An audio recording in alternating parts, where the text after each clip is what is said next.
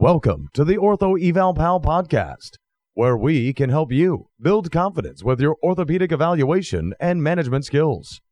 We hope you enjoy the show. And now, for your host, Paul Marquis. Hello, everyone, and welcome to episode 99 of the Ortho Eval Pal podcast. I am your host, Paul Marquis, and today we're going to be talking about back braces and which patients should wear them, which ones shouldn't wear them, and then my thoughts on that. But before we get going any further, I thought I'd talk about a couple of comments I've been getting on YouTube and some of them on the podcast show, which I thought were kind of funny and interesting. So I'm a physical therapist. I have my bachelor's of science in physical therapy back in 1992. There really wasn't much to be heard about master's degrees and doctorates in physical therapy. So a lot of the information that you hear on the Ortho Eval Pal podcast show and through my YouTube channel really come from a lot of experience and seeing thousands and thousands of patients and learning from my mistakes also. But some of the comments are funny. People say, thanks for all the information, doc. Wish I could have you as my doctor and things like that, which I find kind of funny. I am not a doctor. I am a physical therapist and never will claim to be a doctor. I think I have tons of respect for people who are physicians and other healthcare providers. My passion is in physical therapy, and so I'm going to pretty much stick with that. But again, thank you for all the comments on our YouTube channel. We're at 330 videos and climbing, and the response has been awesome lately. So if you haven't had a chance to go to our channel, make sure you get over there and check out some of the new videos we have. Just taking little tidbits of information, breaking it down for you just to make life a little easier when it comes time to doing your orthopedic evaluations. So there are many thoughts about back bracing and what to do with them. And so we're going to chat about that today. But before we get started, I just want to take a moment to hear a word from our sponsors. Do you experience leg and foot fatigue when standing for long periods of time? A Maine doctor and the company he founded, Mainly Technology Group, have created a high-tech, all-terrain, chemical-free sock designed to reduce fatigue. The Easy Glider sock has a graduated compression weave to keep blood flowing and to keep you energized. Created by Dr. Lee Thibodeau, the Easy Glider is also frictionless, lightweight, warm, extremely durable, and wicks away moisture. The socks will stay fresh for days, thanks to the organic antimicrobial agent chitosan. Easy Glider is the only sock you'll ever need for sports, work, and leisure. To find out more, visit EasyGliderSocks.com. That's EasyGliderSocks.com. Did you know that over 90% of foot and ankle problems are caused by a tight calf muscle? Introducing the Easy Slant, a durable, adjustable, and portable calf stretching device. The Easy Slant was designed to increase stretching compliance and get you back on your feet and feeling better faster. So if you work with patients seeking to ease or avoid foot pain or clients who want to improve their athletic performance, look no further. Visit EasySlant.com to learn more or order yours today. Enter coupon code OEP for a 10% discount on your first Easy Slant.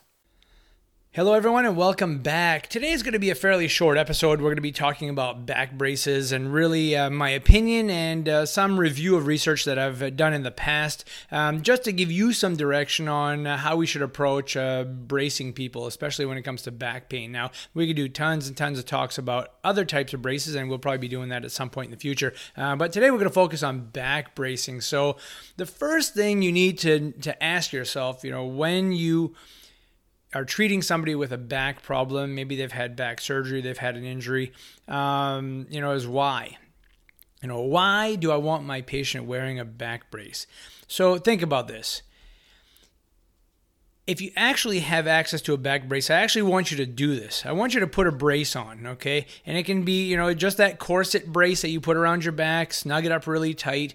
And then I want you to spend some time just bending forward, bending backwards, rotating side to side, and side bending. And what you're going to find is that you can still do those motions, So for example, if you had a patient with a lumbar herniated disc, and you put them into a brace, and they can still flex forward and push that disc material out the back. They can still bend backwards, and sometimes causing some more irritation to the facets. And so try it out yourself, and you'll find that wearing a back brace doesn't really take much of a load off the spine, and it doesn't really prevent those areas from moving.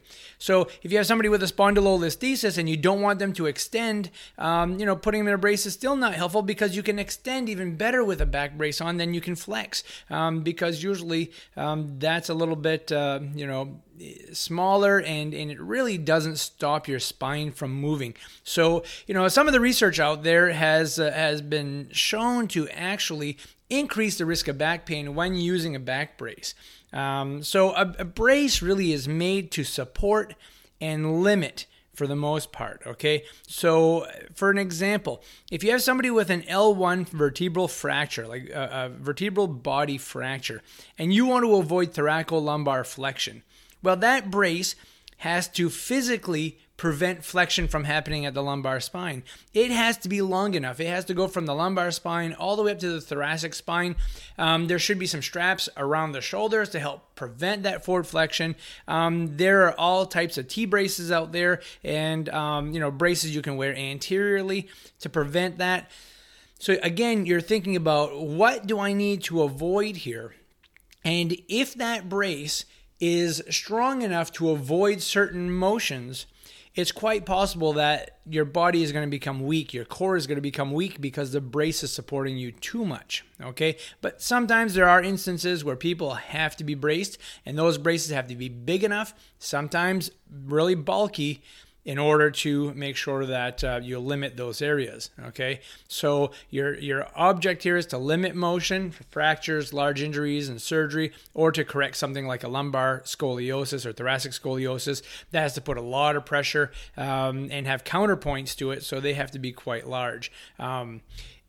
So that's my biggest fear about bracing, is that people will become weak if they're wearing them for too long. Some people are too dependent on them. I fear seeing people wearing braces, back braces, in the fitness center or in the gym, and they're trying to lift an excessive amount of weight, thinking they can lift more because they have the brace on, and that, I think, is quite dangerous. So I really try to avoid that. I try to tell people, stay in a range that you think is comfortable for you, and do things in moderation. I think they'll do well. So I'd rather spend my time with patients teaching them how to activate their core stabilizers and improve cardiovascular endurance and conditioning, because we know that brings blood flow to the spine, that the discs are not very vascular after the age of 25. They actually start to become less vascular, and so movement is very important. The sloshing of fluids around the spine is very important. So exercise and core functional stability is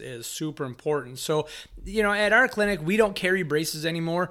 We just don't use them. We discourage them, discourage the use of them. But occasionally, if somebody comes in need of a brace, and a physician is adamant about having them in it, or provider is adamant about having them in it, we will direct the patient either to an orthotist, or we can even order something and put it on them. The other thing that is very important, if you are going to be limiting range of motion with a brace, with any kind of brace with a patient, the brace needs to be comfortable. So once you get this brace fitted on the patient, you need to have some sort of a follow-up to make sure that it's comfortable, because if it's not comfortable, they're not going to be compliant wearing it. So it's very important that there aren't pinch points, and that the straps are nice and wide and they're supporting the patient really well. So I hope you got a few tidbits of information which will be helpful in regards to when you put a brace on a patient or not put a brace on a patient. Let me know if you like the show, if there's anything you don't like the show, because there's nothing worse than me giving you relevant content, but you not liking the presentation of the content, because, OEP was made for you. And I hope that I can continue to pass some of this information along that will make your life a little bit easier in the orthopedic evaluation and recommendation world. So make sure you stay tuned for our next episode. It's going to be episode 100. It's crazy that we're already at 100. A lot of you folks may think that, well, that's not a big deal, but I do most all of this by myself. and so it's very time consuming, scripting, a lot of this stuff. A lot of it comes from experience, so it's not that difficult in that sense, but it's very time consuming to put up a podcast. But I truly enjoy it, and I truly enjoy everybody who's following and making comments, and please stay tuned for episode 100. We have many more to come after that. I hope you enjoy the show, and make sure you check us out on YouTube. I'm on Twitter now, so just look for @OrthoEvalPal and follow me, and I'll give you some great information there too. So again, thank you and have a nice day. We hope you've enjoyed the show. For some more awesome content, go to orthoevalpal.com. Can't wait to see you there.